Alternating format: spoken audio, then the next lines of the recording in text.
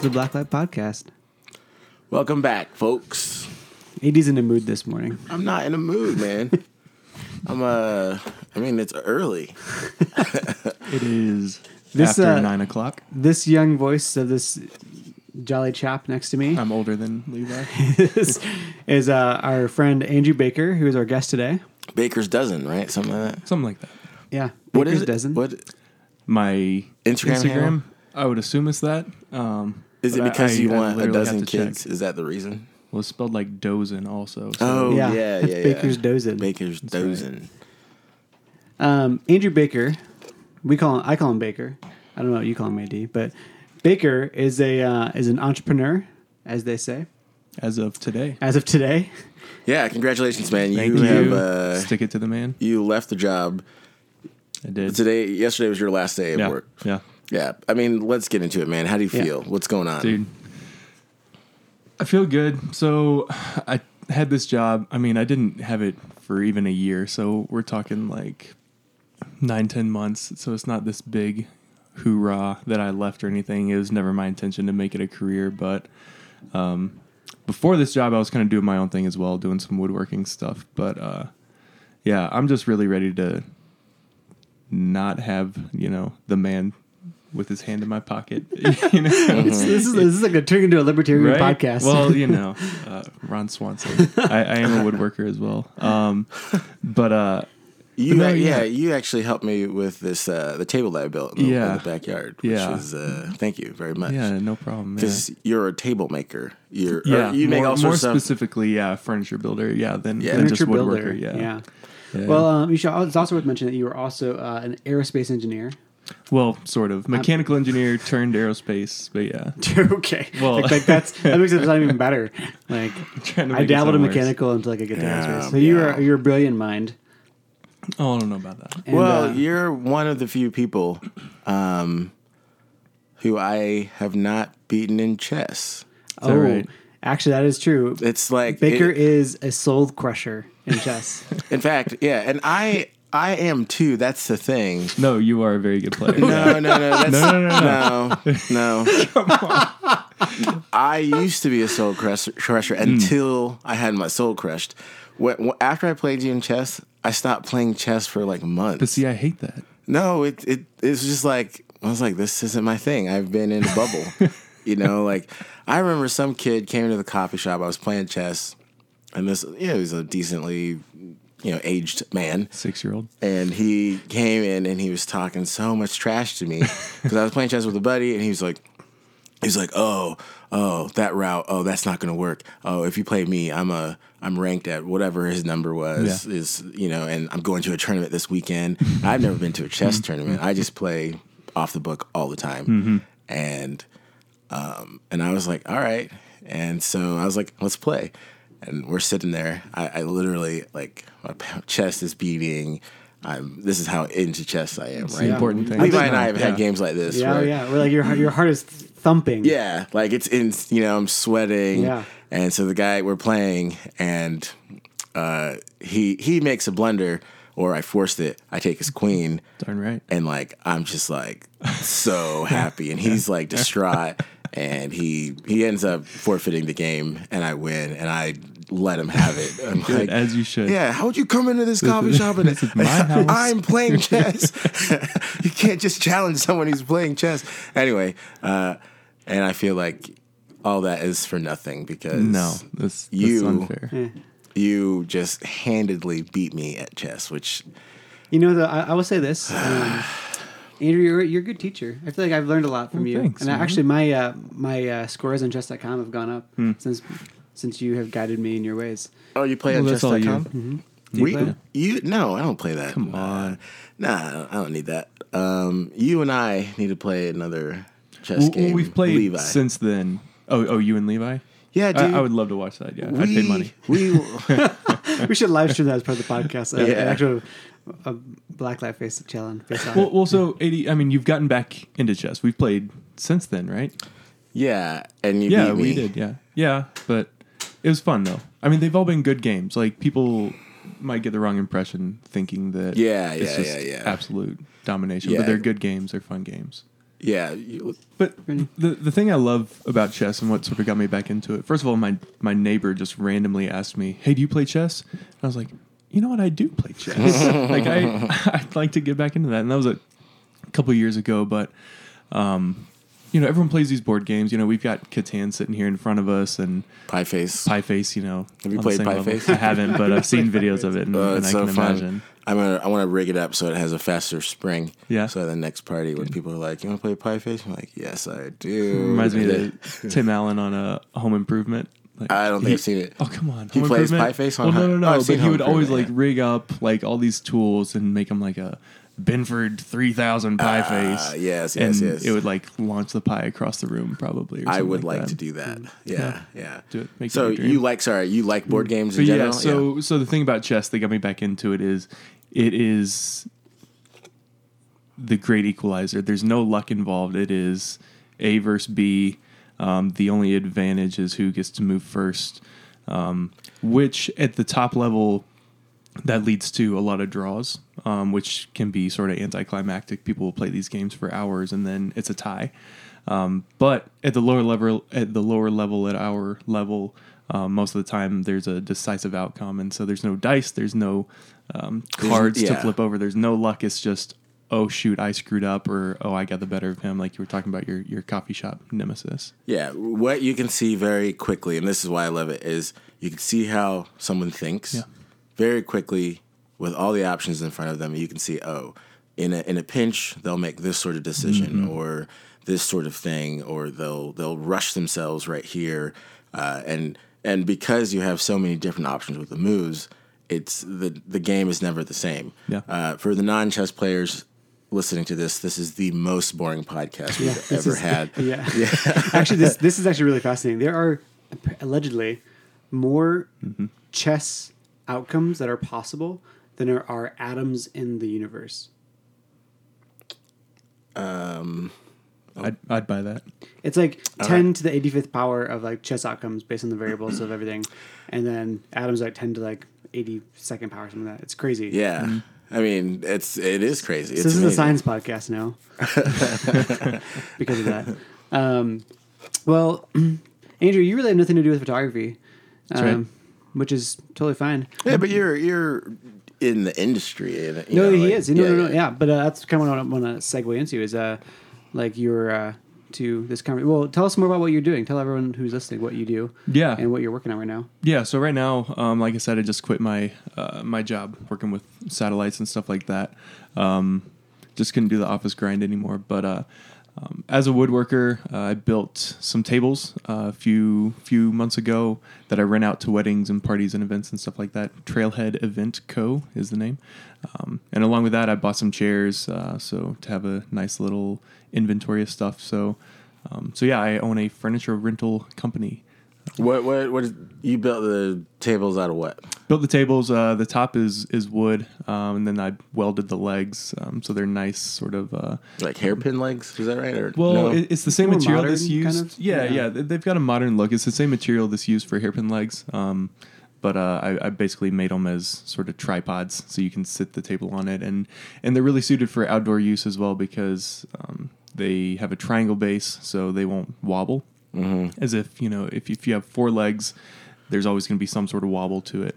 But with 3, the table can sort of flex and bend to uneven surfaces to be used outdoors. That's fascinating. Made by an engineer. Yeah, These seriously, that's how you tables. know. Look at this. We need more engineers. To Like, make look at stuff. these stupid people making tables with 4 legs. 4-legged tables out there. It's like, guys, if Amateur you hour. just made them Yeah. with 3 legs. You know what? It's crazy though because most tables are either 4 legs or 1 legs, which is like seem like the worst Yeah. amount of legs to have on a table. Well, I mean- what are you talking about? 1 leg? Like it's literally just like a stand in the middle, like a Oh, like round a table, base, like a big base. base. Oh, Yeah, with yeah, like yeah. a Yeah. like a broad base. Yeah. I see what you're saying. Yeah, Yeah. But I was like, no, Levi. There are no one-legged tables. that's just called a box. Well, I actually think this is relevant because I think a lot of people who are freelancers have these kinds of questions. You had a pretty good job that you gave up to pursue your dreams of being your own boss, more or less. Yeah. I wouldn't say like table making yeah. is like, oh my gosh, this is like furniture making is like the end goal for you probably. Yeah, that's good. Because I know you're an entrepreneur. So talk to us about that. I feel like a lot of people they're on the precipice of wanting to quit their job, and they feel the tension of that. Yeah. Gosh, there's so much that goes into it. The first thing is just figuring out really what you value. And I couldn't be in an office anymore. That really was it. My job was great. It had flexible hours. The people I worked with were, it was fine and everything. But I just could not justify to myself driving out to an office, spending my day there, and then driving back. I worked 30 minutes away or whatever. I really wanted to live out what I'm claiming that I value. And I value living in the city. I value spending time with my wife and my kid. But working in an office, 30 minutes away, that ate my entire day. I would come home, I was tired. I would spend a couple hours with my kid, and then, I was just wrecked. So I really wanted to do something about that. And so we were lucky enough to be able to save a lot during that time. And so that's sort of the first thing that goes into it is being able to pay yourself.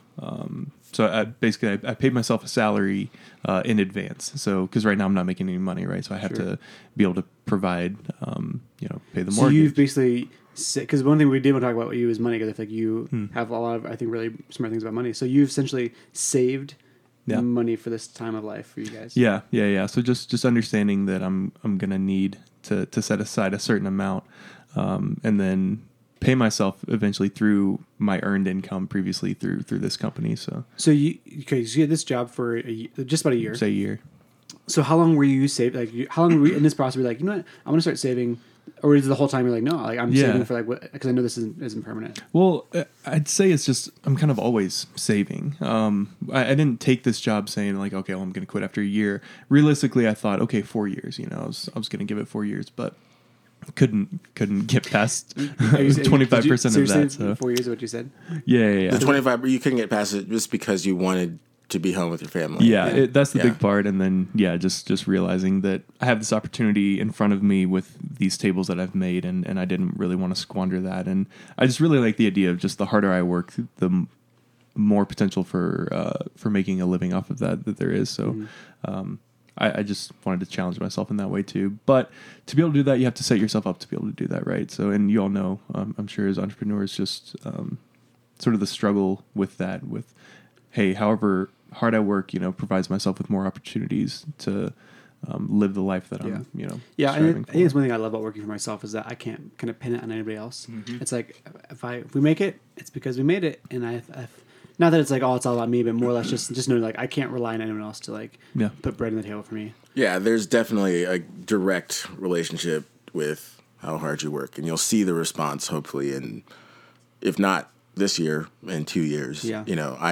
I know the times where I'm, getting the least action or like the thinnest is when 2 years before I'm like, I was comfortable 2 years ago and I didn't hustle. And I let things go a little bit, and then I can feel it. And then, so I know that. I mean, I feel like 2 years is a long time to predict, kind of in a sense where, like, if you know, like, okay, I got to be hustling because I'm going to need this money in 2 years from now. Well, it takes a lot of forethought to think through that. Yeah, I don't think it's easy. I just know that I've seen that pattern. Like, I've seen it, like, I got complacent with work. And I got, I didn't go for me. It was like, I didn't go for features. I kind of stopped pushing the work out there and, like, stop doing all the things that I do, like any sort of marketing, all the things that I do to make ends, make my business run. I just know 2 years, if I look at it, it's like, 2 years ago, I stopped doing it. And then it's slowly then it will just catch up with you. And so, anyway, I'm kind of in it right now because 2 years ago I won this award and I was like, oh, dang, everything's cool. And so I stopped doing everything. But before that, I was like slaying it and it's like churning. You'd be like slaying it. You'd be like blogging like every week. Like, I just blogged today. I'd be like, bro, I haven't shot in 3 months and you've been blogging like every week. Yeah. Which I'm getting back into it. I really actually love blogging. But anyway, I hear what you're saying, I know that's kind of what we want to talk about a little bit is like how you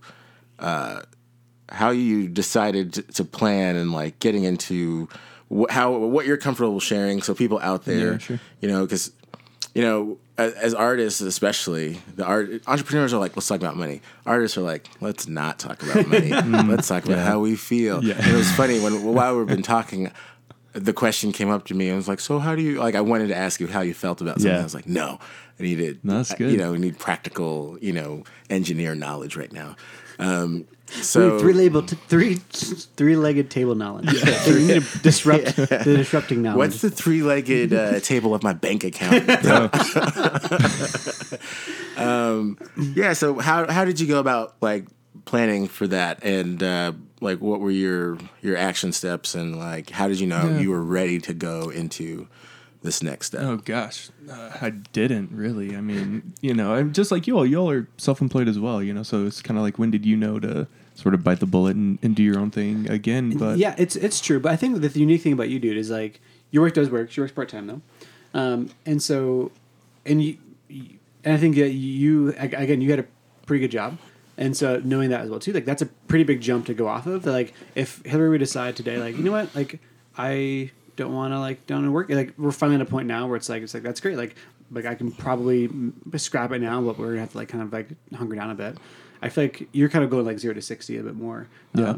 And so I feel like that's a big thing. Like we are self-employed, but we also have like other things playing a lot more onto the plate than I think you do currently. Well, so I guess for me, it all starts with sort of the bigger picture, as everything does, is how I was raised to think about money.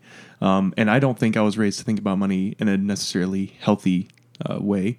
I'm sitting on a couch here. I feel like I can lay down and just talk to you all about it for a while. But yeah, my dad was just super attached to money. He idolized it in a way that that's not necessarily the right way to go about it. He valued money more than really the emotions that are attached to money. So there was a lot of guilt tripping into just any sort of spending. And funny enough, he was self-employed. My mom was employed. She's a teacher. But yeah, I just grew up sort of just never wanting to spend money. I understood the value of a dollar, but in an unhealthy way, to where it was like, well, you have to save everything that you can. You know, spend as little as possible, which are okay in moderation. Everything in moderation, including moderation. But I think that sort of laid the framework for me just always saving and holding onto my money too tightly at times, but then also just as I've gotten older, sort of being redeemed in that aspect to understand, okay, well, saving is good, spending is also a good thing. You have to be able to provide for your family in other ways besides just saving everything that you can. And it's because you're originally not from, I think it's important too, you moved out here from, you were in Kentucky? Yeah. Kentucky. Where in Kentucky? Just south of Lexington. So central, yeah. It's beautiful. Yeah. Have you ever been to Paducah? I've been to Paducah. I've been to Paducah. Down the corner. I've not been to Paducah. Levi hasn't been to Paducah. It sounds like a good place. Do you know, what am I missing out on? Do you know the geography of Kentucky at all? Do you know what it looks like on a map? Do you know that little tiny lip on the left? Yeah. That's Paducah, right? Mm-hmm. Like That's that's where right. Paducah is. It's that little tiny little Just south of like Indiana? Wrong way, but yeah, like down kind of towards Tennessee and west. stuff like that. Yeah. East? Southwest. Yeah, the west side. Tennessee South. Yeah. So fun fact about Kentucky's geography, since we're on it, there's actually a little separate. There's a separate part of Kentucky that's, I don't know how, a few miles separate, to where it's not connected to Kentucky. It's basically like an island inside of land. It's just the way that they drew the borders. It's sort of separate. It's housed in between whatever the states are over there. I know. Oh, that's actually really cool. Yeah, it's really weird. Yeah. I think maybe I drove through it, or can you like? I think you can drive through it. I remember I drove and I was like, "You're entering Kentucky. You're entering like Indiana or something. Yeah, You're entering Kentucky." Really? I was like, "What the heck? Like, what just happened here?" Maybe that's where it was. When I used to live in Louisville, and we'd go to the Cincinnati Zoo, and apparently at some point when I was a young child, my parents. Actually, I don't even remember if it was my parents. I think a family friend let us swim in the Ohio River. Oh, yeah. Which is not a good idea. That's nasty, yeah. But we didn't know that. No, We're just I've kids done it, swimming in water. Sure. You swam in it too? Oh, well, so we had some land down by the Kentucky River, which sounds even worse than the Ohio River, and it probably is. But it'll get you sick. And oh, yeah. I mean, we didn't get sick, but I remember swimming in it, and then And then people like telling people later, oh yeah, I used to swim in that river. They're like, what? Yeah. Do you have another arm? Like what? Like Water's literally green. Yeah. Like straight up green. yeah, no. It's, thinking about it now, it's like, oh, but you're a kid. What are you gonna do? You don't know. I'll swim wherever. Dude, I was a kid. I wouldn't jump in any green water. Well, you're afraid. Come you don't. on. That's because I'm scared of water. Yeah. Okay, you guys got me. You're like the guy from Unbreakable. Have you seen the movie Unbreakable? I have, yeah. Do you remember it? Yeah. Do you remember that he drowned easily? Yeah, that's right. Yeah, that was his thing. Anyway, That's good. I don't want to drown. no, I you're guess I not probably going to easily, drown. though. All right, so getting back to this conversation, Money. after that's a nice segue from the geography of Kentucky. Okay, so what do you think? I know this is a personal opinion, so I'm asking you what you think personally, and to all of our listeners out there, this is not financial advice. Yeah, I was Anything- gonna anything on give that this is disclaimer a as well. disclaimer across Yeah. this episode. Nothing that we say in this episode is to be taken as This things that you need is- to go do on your own. Take everything with a grain of salt and consult. Don't listen to Levi. This Yeah. is financial advice. This Well, no, take it it's to the bank. Just like if you do these 3 things in this episode, you will be a millionaire by the end of the week. A millionaire. No, but seriously, just vet everything out, including this episode. But Baker, tell us what are your thoughts on like how to save? Like, how do you start Yeah. saving for the future? How do you start planning for the future? Yeah. I'm gonna just tack onto that disclaimer. If you talk to financial planners, they're all going to give you different advice. So you really do have to do your own research and figure out where you want to put your money and what you want to do with it. There's 1,000 different thoughts and philosophies to saving and where to invest, but there are sort of 3 rules that I like to go off of. So sort of the new phrase is financial independence. A lot of y'all are going to be familiar with that or whatever. So a lot of what I've learned recently sort of comes from that, but I'm not pursuing financial independence like a lot of people are, which is basically saving enough money to where you can live off of that money and the interest for the rest of your life. So that's how you would define financial independence. So, but again, just sort of pulling some tenets from that. You want to be able to make more than you spend, and then invest the difference wisely, basically. And along with that, you avoid debt, but that sort of goes along with the first part. So making more than you spend, there's 2 factors of that: whatever your salary is, and then whatever you're spending every month, obviously. So one really cool thing that I did with my wife, we figured out how much we spend a day across a month. So with all of our monthly bills and everything factored in, so we figured out how many dollars I spend a day. So that's one exercise that was really helpful for me when I decided, hey, I can't do this office thing anymore, I want to quit. What is that going to take? Oh, well, this is how much I spend a day, averaged out throughout the month. So if you Factoring in everything, Everything, like yeah. from Not coffee literally, to like the electric bill everything, and everything. yeah. Yeah, electric bill, mortgage, all of that. So it was really cool exercise just because you again gain an understanding of what a dollar is. So let's say it's $200 a day. It's not whatever, but Dang. yeah, that's a lot of money. Ball It's not. It's just a nice round number, right? Yes. So if that's how much you spend a day, that's how much you need to make a day, averaged out, right? Otherwise, you're going to eventually go into debt, which is not something we want to do. So with that, you can reduce your costs, you can reduce your bills and recurring stuff like that. But it just helps as you're pursuing something you want to do on your own, just to categorize it. Okay, well, say I was building and selling tables. I don't sell custom pieces anymore, but say that's what I was doing. $200, I can figure out how much I make when I sell a table, how much, Like that's how many days it takes you to get to build a table. absolutely, yeah. So it's just a good exercise I encourage everyone to think about, because you might have a good idea for what your monthly budget is, but breaking that down to daily sort of helps just categorize, okay, well, where's my money actually going? Yeah. And you and Katie, you guys have a budget, like a We do, yeah. We know where our money's going. So again, don't take my advice, but we don't budget for like food or sort of daily expenses. We know where our money's going, but we don't say like, oh well, we've already spent X amount on food this month, so we're not going to buy any food, right? That's not necessarily a healthy way to live life. Of course. So that's the first thing, and then there's two others. I think what we'll do is we'll come right back after this break, and I'll talk about how I've broken down my budget to the minute. Because I'm just kidding. But we'll come right back, and we'll get the other two things, because that first one was gold, right? Cool. Yep.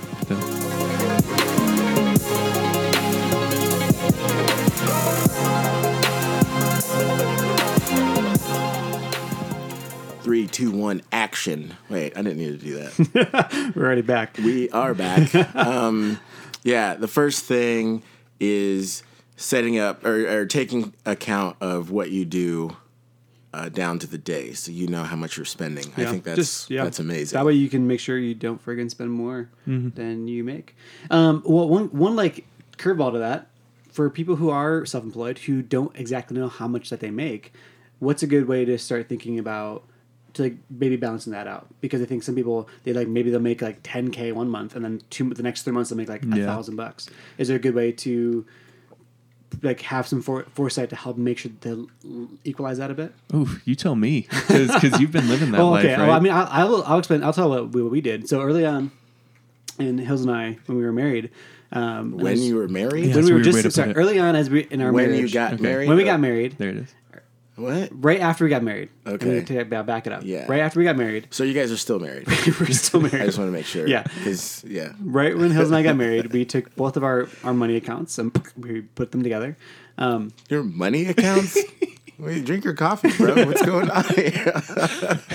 And so we had our bank account, and I was obviously freelancing and doing photo stuff. And Hillary had the normal job. She was working as a nurse, and so she had a steady income. I won't say it's everything's a normal job, in my opinion, but she had a steady income. And it was the first few months. I remember like 1 month or so. I think maybe it was like July or August after we got married. So really like maybe 3 or 4 months after we got married. I think that month I like took home like $10,000 in like invoices and stuff, and I was like, "Holy crap, we're balling!" Yeah. And then I didn't make a single dollar for 6 months. Oh my God. 6 months straight, I didn't make a dollar. And that first month that I made that $10K, I was like, oh man, like we're gonna be good to go. We're gonna be able to, like, it won't be $10K every month, but like $2 or $3K every month, and like that will just be like we'll be able to ride this. So we didn't really budget our money out very well for that $10K. If I'm honest, I was like 23 at the time, like. And we were foolish, or I was foolish. I wouldn't say Hills was, because it was definitely me. And so, like 4 months after that, we're like a deep sadness of depression. So what we ended up doing after that is I would end up I made a separate account, another checking account inside of our bank account, and every dollar I'd pay us would go into that account. Yeah. And that account would pay us on a regular interval every month, every 2 weeks, whatever you wanted. So every month, that account would pay us the same amount of money every single month, no matter what. So it'd be like, every month, exact same money coming through. And we could adjust that if we wanted to based on how much, let's say that account was like, had like 5, 6, 7 months worth of money in it. We could say, okay, well, we probably have enough to like pay us, to like start increasing how much we're paying us. But that way there was always like, we could guarantee every month is the same amount of money is going to come through. And that way we'd feed one account and then have that be like the middleman between paying us. So that's good. We did that, and I think that was really helpful because it let us know like what can we expect. Because it's that's the real question. Is like, how do you take the unexpected and make it expected? And with money, like there's things like that you have to pay. That could be like a rent or a mortgage or a car payment or whatever that you have to pay. And so, like living unexpectedly is not super ideal when you have things that you know you have to pay. So. That's what we did. I know. Did you have alternative solutions? No, that's great. Yeah. Yeah. So if you're out there, hopefully that one can be if you are freelancing and trying to make things normal. Cool. Yeah. All right. What's phase 2? Phase 2. What did I say? Invest wisely? Yeah, invest the difference wisely. So this is where it comes into the whole don't listen to me, but do your own research, but maybe here's some tips. So mutual funds versus index funds. So a lot of people won't really know what that means. Let's break this down. Yeah. What is a mutual fund? Yeah. What's an index fund? Let's talk about this so people know. So typically a mutual fund is so we're talking about not just investing accounts or retirement accounts, just any sort of account that is actively managed by someone else. So a mutual fund is just a collection of different companies that are publicly traded. So companies that you'll hear about that are traded on the stock market. They take a fee as they actively manage those. So someone, banker, hedge fund manager or whatever, is going to put a certain amount of this business into your account and say you hold a certain amount. They can move that up and down with the seasons, and they take some money from you. So yeah, but they invest in a group of different companies as opposed to just one thing. They'll take your money and put it all over. Yeah, and it's variable, correct? Yeah, like the funds that they choose or whatever is like in that path. Yeah. But they'll have like in a mutual fund. Normally, they would have done the research for you, and that's the beauty of it is you don't have to like know exactly all the in and outs of each of the companies, and so they'll have hopefully have a track record of that this will grow your money over time as opposed to like a really quick turnaround or something like that. Sure. And in my understanding, a lot of ways, that's sort of how they sell it. It's like, okay, well, we're doing the research. We know, this organization, we know this company really well. So we think that they're going to grow. We want to invest more in them because they're going to make you more money. And then later on, we'll invest more in something else and blah, blah, blah. But a lot of times that just isn't really how it works because people try and predict the market. They try and predict what's going to happen. Right. Yeah. And it's fortune telling, Yeah, so that's mutual fund. That's your mutual fund, yeah. And with that, they take a fee on top. That's the big thing to know. Gotcha. Mutual funds take a bigger fee, 1 or 2%, whatever it is. A lot of times it's higher than that. Sometimes they'll what's called outperform the market. The market can be sort of generalized as an index fund. So an index fund is a flat rate, low or no fee account, which is just all of these companies. So let's say the S&P is an index fund. So no one actively manages that account. That's why there's low or no fee to it. It is just a set number of companies that you own a small percentage across the board, and it goes up and down with the stock market. So in the S&P is simply known as the S&P 500. Right. And there's 500 companies in that index fund that you are investing in across all 500. And they're usually just like, it's like top big level companies in the U.S. And so it's all set. The percentages, the equity, all those different things are all standard across every single person in an index fund. So you like one or the other. So I'm very partial to index funds, right? Because you sort of you know what you're going to get, and the big thing is I'm not paying any fees off the top. So you might think like, oh well, 1, 2, 3, 4% is not that much over my whole retirement account, whatever. But it definitely adds up. I'm not going to get into the numbers of it.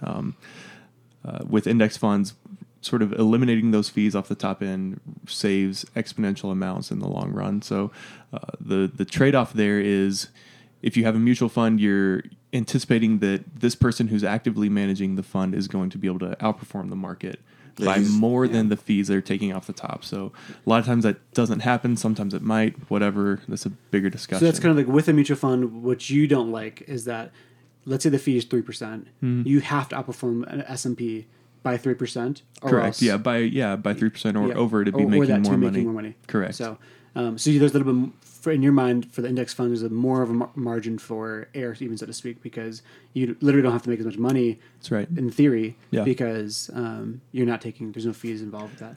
And now, are there time restrictions on like mutual funds or index funds, or like how long? Because that's a big thing too. Is like how long would one want to invest in something like this? Yeah. I mean, I plan on leaving my money in the current index fund that it's in. So I have my money in a certain account. I'm not going to talk about it, but in a certain very it's under very a tree. Broad, no, it's buried under a tree. It's at the end of a rainbow. It is in various golds and metals buried somewhere or not. But yeah, so I have my money in an index fund that's just very wide reaching, and I'm just going to leave it there. I'm not going to touch it until I need it whenever I retire, whatever age that is. Yeah, because that's I guess I haven't looked at index funds, but mutual funds, that's the thing is that over time, like you might have a dip or a thing, but over time your money will grow, and so so it's made to it's made to be exponential. Yeah, it's designed to build on top of itself. Like you're playing for the long term, right?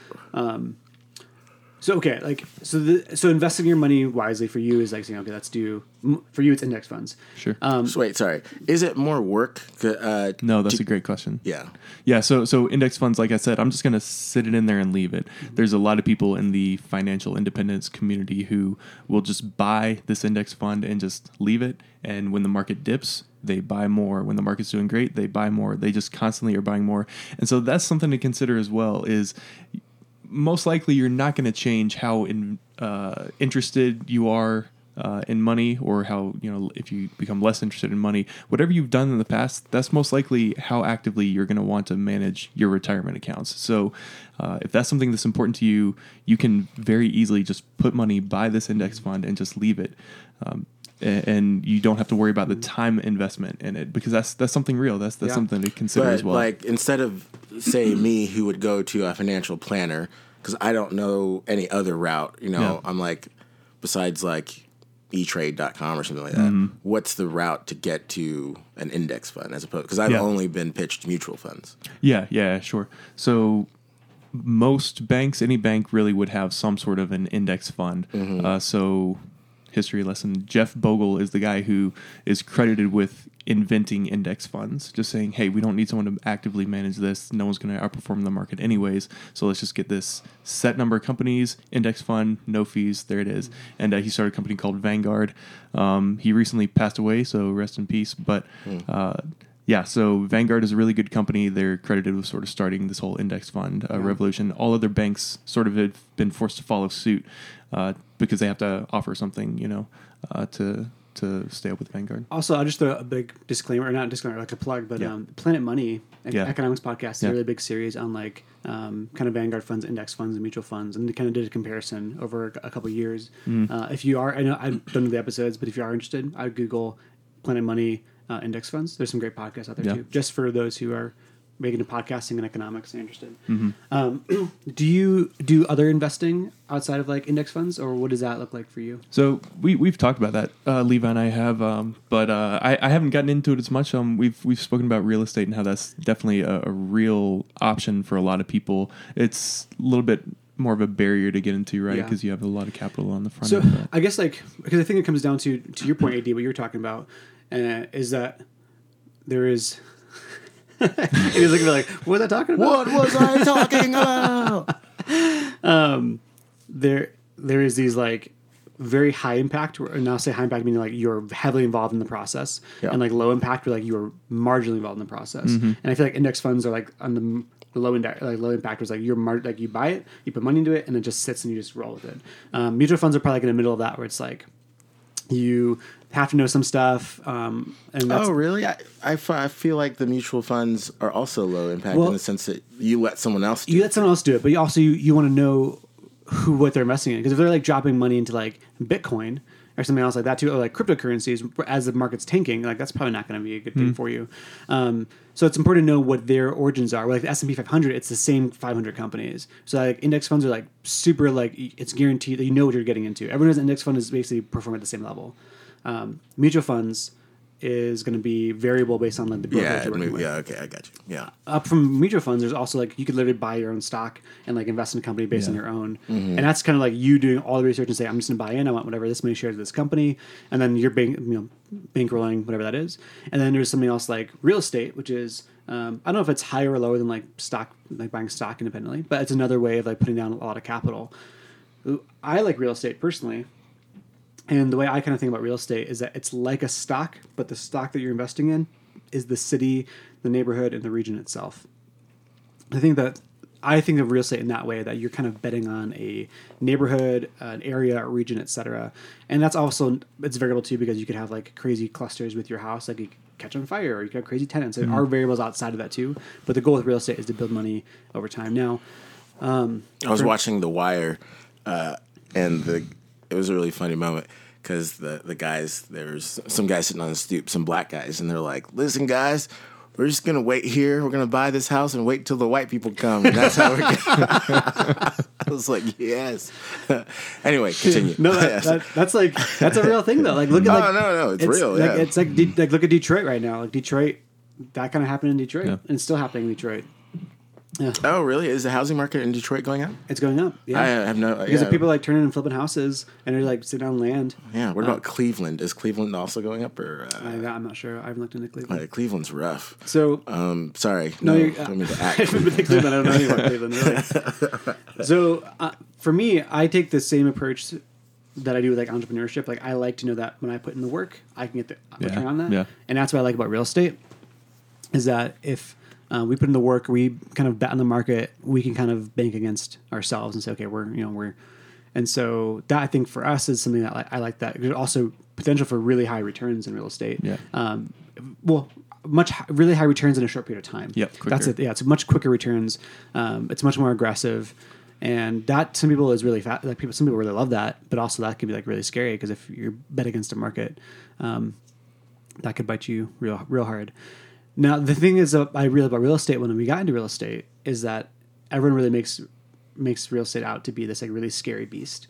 And what I realized is that it's really not that scary when you're in it. Of course, it's terrifying. Like obviously, it is like buy property and not know and kind of, but that the fear that keeps a lot of people out of it. They like don't want to risk that. It's not that there's not opportunity and growth there. It's that they're really scared that they could lose a lot of stuff. And it's a lot of I think is from misinformation. But I do think that's the biggest thing I think across all investing is people are really afraid to invest into stuff because of the fear. They feel like I'm going to put $500 away right now in this index fund. And what if I need that money down the road, or what if it doesn't perform and I lose money on it, or what if I keep putting this money away and then in 5 years I really need this like $6,000 I've set aside or $20,000 I've set aside and I can't access it. Yeah. I think people are really scared of that. So I think that's one thing that if you do look into investing across the board, you're going to have to kind of come to face your fears a bit and say, okay, like what am I okay with? What am I okay risking? And one thing that Hills and I have kind of accepted is that, we're still young. And so we have a lot of time to make risks. Like we can invest in real estate with less repercussions now than if we were like 50 and buying into real estate. Yeah. And so we're like, well, we'll take a stab at it and we'll kind of see what we'll do. So that's like, for me, I like to think of, I like in real estate as an investment. Just because I think that there is a little bit more of a control in that regard. I like to know that I'm committing to something. I like to know that there's also returns, like high returns in a short period of time. But I'm also know that like I'm kind of betting on myself, that too as well too. Because if I screw it up, then I'm responsible for that. Whereas like an index fund, like you can't really screw it up. Yeah. So I prefer the grandma method. I hide bills in Bibles, and it gives me incentive to read it. And then I'm like, oh look, there's $100 bill in here. Like, oh nice. When you find the bill, do you put it back in the Bible or do you take it out? Oh, I take it out and I use it. I'm like, yes, God has paid me money. He's like, anyway. Did we go over the third thing? No, not yet. Yeah. Oh gosh, what have I said? You said avoid debt. Avoid debt's the last thing. Oh gosh, this could ruffle some feathers, but this is the Black Light Podcast. That's We're right. here to ruffle feathers. Yeah, we ruffle feathers. Ducks, watch out. Yeah, and chickens too. Chickens? Yeah. Yeah, I don't discriminate. Equal ruffling. All you birds out there, watch out. You're about to be ruffled. About to ruffle your feathers. Gosh, I really want to tell you all that I owned ducks and chickens growing up. Really? Of course I did. I'm in from Kentucky. Of course. Yeah. Wow. But anyways, we'll talk did about you ruffle later. their feathers? I didn't ruffle the feathers, no. What did you have? Why did you have ducks? My brother wanted a couple of ducks. Man, they're messy. Like they're pets. Well, I mean, we would, eat their eggs. Yeah. No, we wouldn't eat. I guess I don't even think about ducks laying. Of course they lay eggs. Yeah. A duck egg. Yeah. Okay. Do you prefer duck eggs or chicken eggs? Oh gosh, I didn't like eggs growing up. They would literally make me sick, and I lived on a quasi farm, but they would make me sick. But I love eggs now. So. Actually, June. Yes. He showed me this video that he saw on YouTube about this like egg farmer in Japan. It was just like $90 for like a carton of eggs, and like it's crazy. Like you can like pull the egg, like the yolk out and like hold it. Like, is that a good thing? I mean, it's like this like, and they so he's like, what you do is you cook the egg and then you put it like on. Oh, it's raw. You just crack the egg raw on like rice, and the guy's like, it tastes like custard on this. And it's just crazy. Apparently, it's like super fancy eggs. Wow. Anyways, fancy eggs. Yeah. Okay. Ruffle those feathers. Ruffle them. So avoiding debt. So let's just mention credit cards. So. That's really something that gets a lot of people backwards a lot of times, I think, is sort of goes back to the first part of how you want to make more than you spend, and avoiding debt. They sort of go hand in hand. But yeah, credit card debt is something that hurts a lot of people because it's a payment that you don't need to be making unless you get yourself into a bad situation where you can sort of lean on a credit card. But credit card debt is a very, very high cost. And if you simply pay off your credit card every month, then you can avoid that in the long run. But again, I don't want to sort of get into a lot of people need that. Sure. We're talking potentially about some privilege here of saying, oh yeah, just pay it off. Just don't worry about what you spend and, just pay it off all the time. But, so it can be a very sensitive topic, but, it's funny because I think most people, like, credit cards are more of a privilege in and of themselves, because most people who don't have money don't have credit cards because they don't have good credit, and so they can't even get a credit card. Yeah, that's absolutely right. Anyway, when you said it, I was like, oh, I would actually think more people at the but you're saying there's at some level having a credit card is detrimental too. Like absolutely, But just the ability to spend money and not have to think about it. Yeah. And it's good to be able to use someone else's money, right? Because when you buy something, it's not really paid for yet. It's just paid on a line of credit that's owned by that bank or whatever. And so being able to sort of give the risk to the bank, if you buy something online and fraud happens, whatever, then you're not liable for it because the credit card company is guaranteed that they're going to pay that through their line of credit. So there's some protection with credit cards, but again, with the privilege aspect of it, either way, a lot of times people need to lean on a credit card during a tough time. So I don't want to dismiss that and say, oh, if you're doing that, you're being irresponsible. Yeah.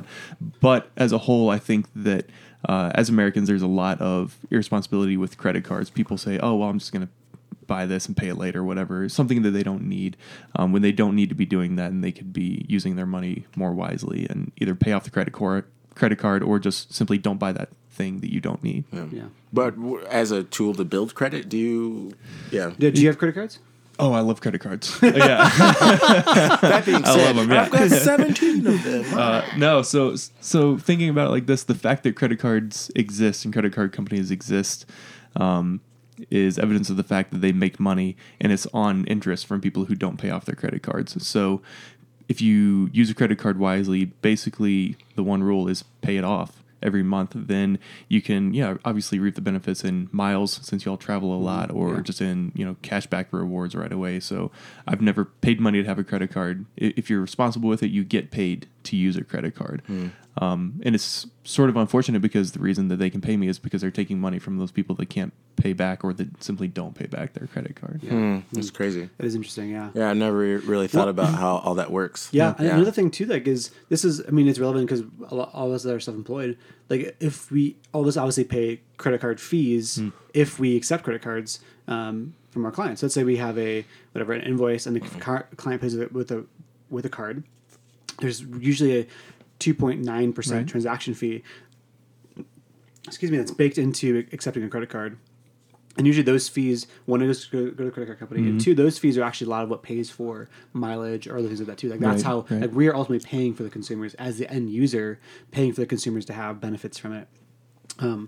Because so those things are also baked in as well. So you don't really realize that like you as the end user, if you wonder like, how do I get 50,000 miles from this card? You as the business have paid for users to have that with the fees that you pay. So, but what do you use credit cards for, like cash back or mileage or? Yeah. Usually just cash back since I don't travel as much as you, cool world traveling I photographers. Use it for cash back. I'm like, put that cash in my Bible. Super nice. I like looking. So if you're looking for a credit card to get into, I like looking for no annual fee. That's sort of the first thing I look for because I don't want to be paying back whatever I've earned from the credit card and cash back just into an annual fee right away. So no annual fee. The interest doesn't really matter if you're paying it off every month. Doesn't matter at all. So you might see it's 20% interest, whatever, on a credit card. That shouldn't matter if you're paying it back. And then just good rewards. So there's plenty of them out there that give 1.5% back. Now, I have some friends who we have this spreadsheet of all the credit cards that they use, and they literally they'll sign up for one for 2 years and get the rewards and cancel it, and then have and then they'll know when and the next time they can use that credit card again. And there's literally like 30 credit cards on this list of. It's called churning. Churning credit cards. Yeah. So there's a system to that called churning, and it's I don't want to act like an expert because things have changed so much since I was churning. But basically, there usually is a period of time that you have to. So, for example, you get a mileage card. I have like a United card, so I get mileage from that. And then after a certain amount of time, let's say it's 2 years, I think. or maybe even longer than that. Again, look this up on your own. You can cancel the card, and you have to let it stay closed for about 2 months span, and you can reopen it, and then you can redeem all the same rewards that you did previously. And so if you want to keep getting like mileage built on, you can basically start churning cards where you get mileage, pay off the card, close it down, open it again after a wait time. And so that way you can be doing, like, for example, like United does like 50,000 miles. You could be theoretically like getting 50,000 miles like twice a year or once a year every year because of churning that. And a lot of those cards will have an annual fee that gets waived the first year, so you can still avoid paying annual fees by opening it up, paying it off, closing it down, and then waiting the amount of time and then reopening it. The thing that you have to remember, though, is that you have to have a zero balance to close it out, so the card has to be paid off. Or else, and that's, I think, how people don't do that, is they don't have a zero balance, so they can't close it, and so that... Yeah, they get into trouble, right. As opposed to, I don't do that, but... my friends do it. I'm like, dang, that's crazy. It's a really clever way to kind of game the system in a sense. And previously, I think you could literally do that with no time delays at all. You could literally just keep churning. So usually you have to spend like $3,000 in 3 months. So they buy like a big ticket item, they close it, pay it off, close it down, and then just open it up again, and just keep churning through stuff like that. So that's in terms of debt, are there other ways to avoid debt that you like? What do you think about like car payments or mortgages or stuff like that? Like, good. Those things are like, they're kind of everyday situation for a lot of people. I know like people like Dave Ramsey, they're like like no debt, whatever. But like, what are some of your personal thoughts on that stuff? Yeah. So the way I like to think about it is, if you have your money invested in something like a house, like, so we've talked about real estate a little bit. I don't consider my mortgage payment debt. I don't consider myself, X hundreds of thousands of dollars in debt because I own a house, because I could very easily sell that house. So I consider it more of an asset, especially, if you live in a city where it's appreciated, you can sort of factor that in however you want. Car payments, that's a personal decision. If you are able to pay in cash, or if you are just going to Uber everywhere, or if you want to buy an old beater or whatever, that's probably more debt, because cars aren't going to appreciate, right? Yeah. If you want a vehicle and have a payment they on technically go down the minute you drive them. Absolutely, right? Yeah, it's crazy. You can look at a car and it'll lose value. Yeah, absolutely. I've seen it happen. Happened in my car. I looked at it. I was like, oh crap! There's a lot more dents in there than I thought. But with that, there's again, just sort of as a disclaimer, every situation is different. So don't think like, oh, well, I want to avoid debt, so I'm never going to go into any sort of debt. Because with that, you're sort of leveraging debt to sort of make your financial situation more beneficial. So every situation is different. Again, even if you make the exact same amount of money as someone else, you have the same amount of money in your bank account, and you spend the exact same amount as someone else, your financial situation is completely different because you have different goals, right? The end goal is different. You might want to retire in 10 years, or you might want to work for the rest of your life. So don't take any one piece of advice to heart 100%. Do your own research, figure out what your goals are, and if that means getting an index fund and paying off your credit cards, like I do, whatever, that's great. If that means renting for the rest of your life or trying to buy a house, that's great. Yeah. Different goals. Could you share some of your goals? Just that. Yeah, that's good.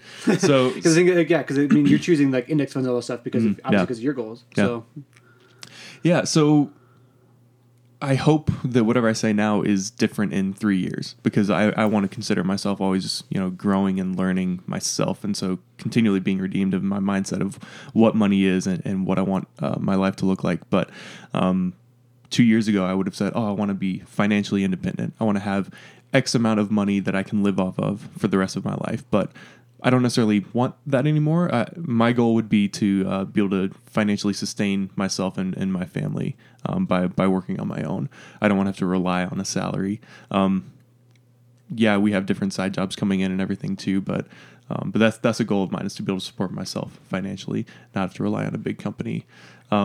We do own a house, so we were lucky enough to be able to buy a house. Again, we can talk about the privilege of that, but and that was not necessarily just because I saved super well and we were able to buy a house. There's a lot of luck that goes into that for sure. So that's a goal of mine, just to be able to own our house outright and to be able to sustain ourselves. Yeah. Dope. Yeah, that's wonderful. Yeah.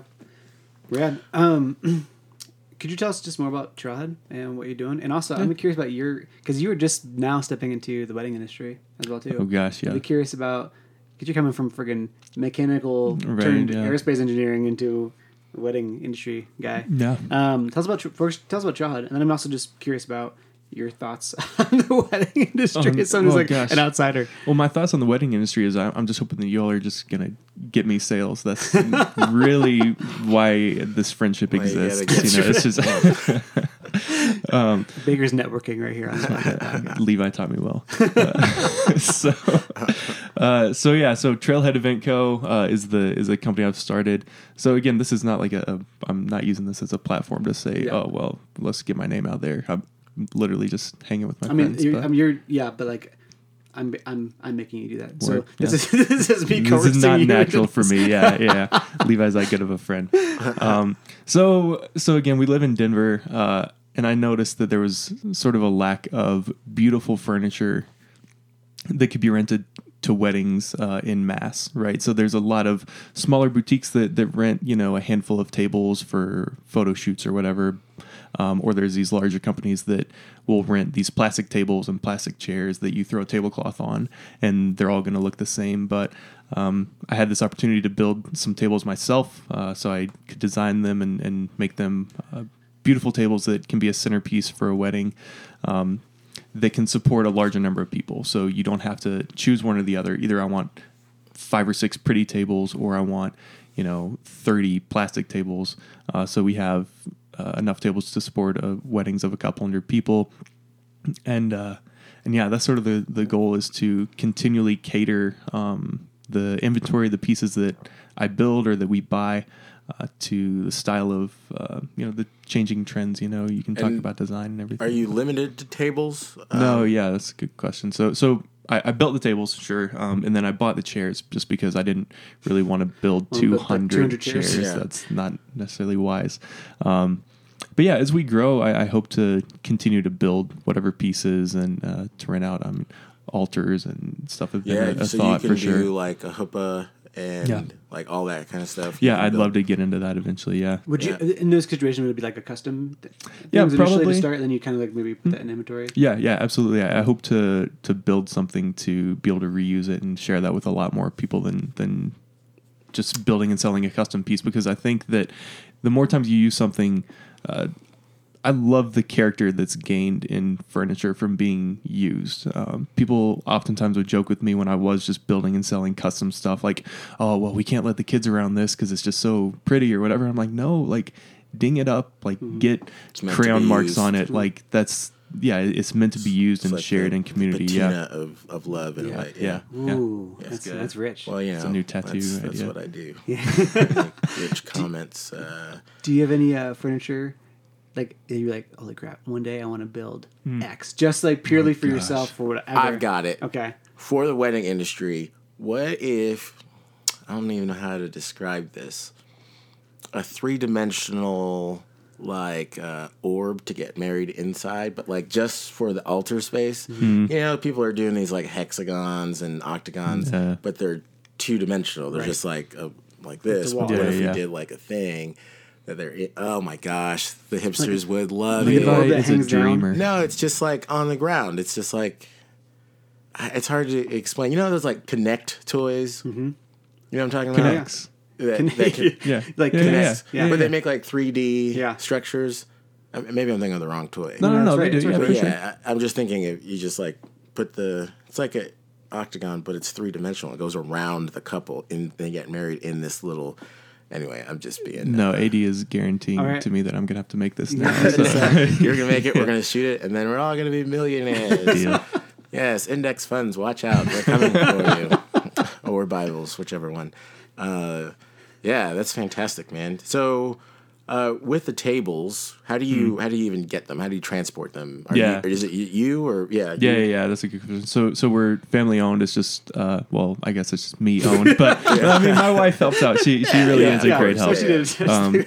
Family owned makes it sound so much more like mom and pop. Right. Yeah. Like, what sounds better, really? Family owned or veteran owned or Sorry, if I wanted to order a set of tables, how do I go about getting the table? Like, do you rent through rental agencies, or do I have to come straight to you? Yeah, so trailheadeventco.com. Okay, Yeah. Just go to that website or Facebook or whatever to get in touch with me. But yeah, right on, man.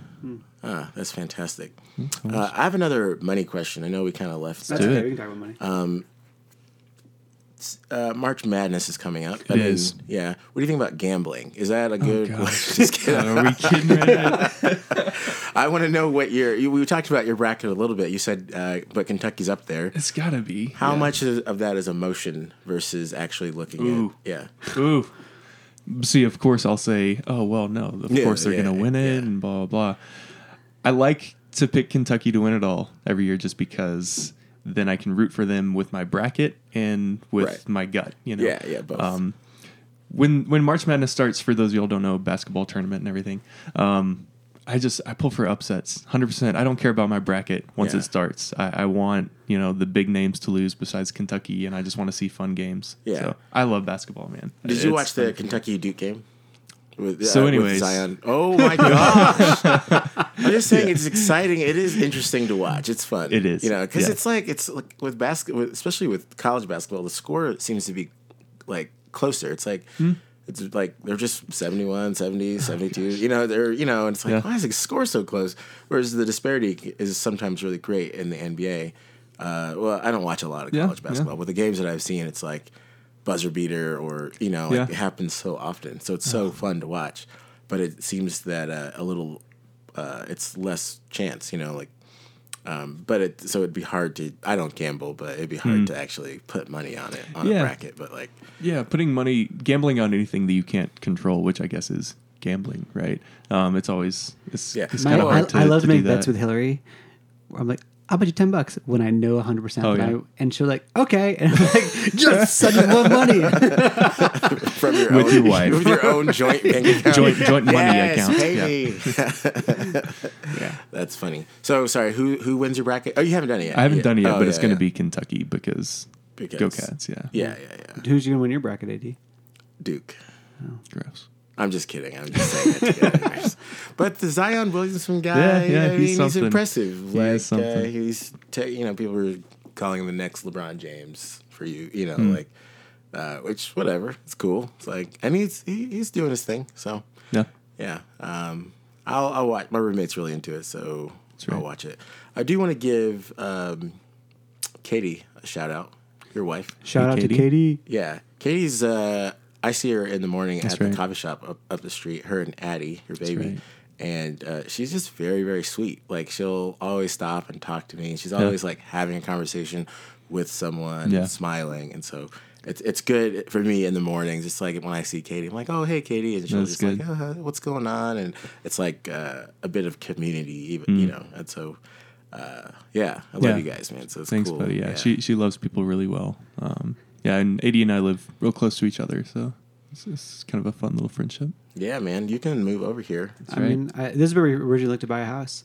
Back like 6 years ago, we're like, the house is in this market, $250,000. Who could ever afford that? Yeah, and now they're ridiculous. Now they're like 500, 600,000. Yeah, I think this one's like 600 or something. I can't remember. It's crazy. And it's like, oh man, I should have bought a house back here. Yeah, but back then we were hella broke because we were making $10,000 a month and then nothing for 6 months. Oh man. So, dude, Baker, thanks so much for coming on, man. We appreciate you being out here. Appreciate it. Y'all, this is the Black Light Podcast. If you have thoughts, questions, if you have questions about finances, talk to a financial planner. Don't take this advice. No, Baker's dozing. Baker's dozing, right? Yeah. That's right. You guys have an Instagram for Trailhead too? Yeah. Trailhead Event Co. Trailhead Event Co. on Instagram. Yeah. Right on, guys. Hit us up. We'll be back with you next week. Take care. See you guys.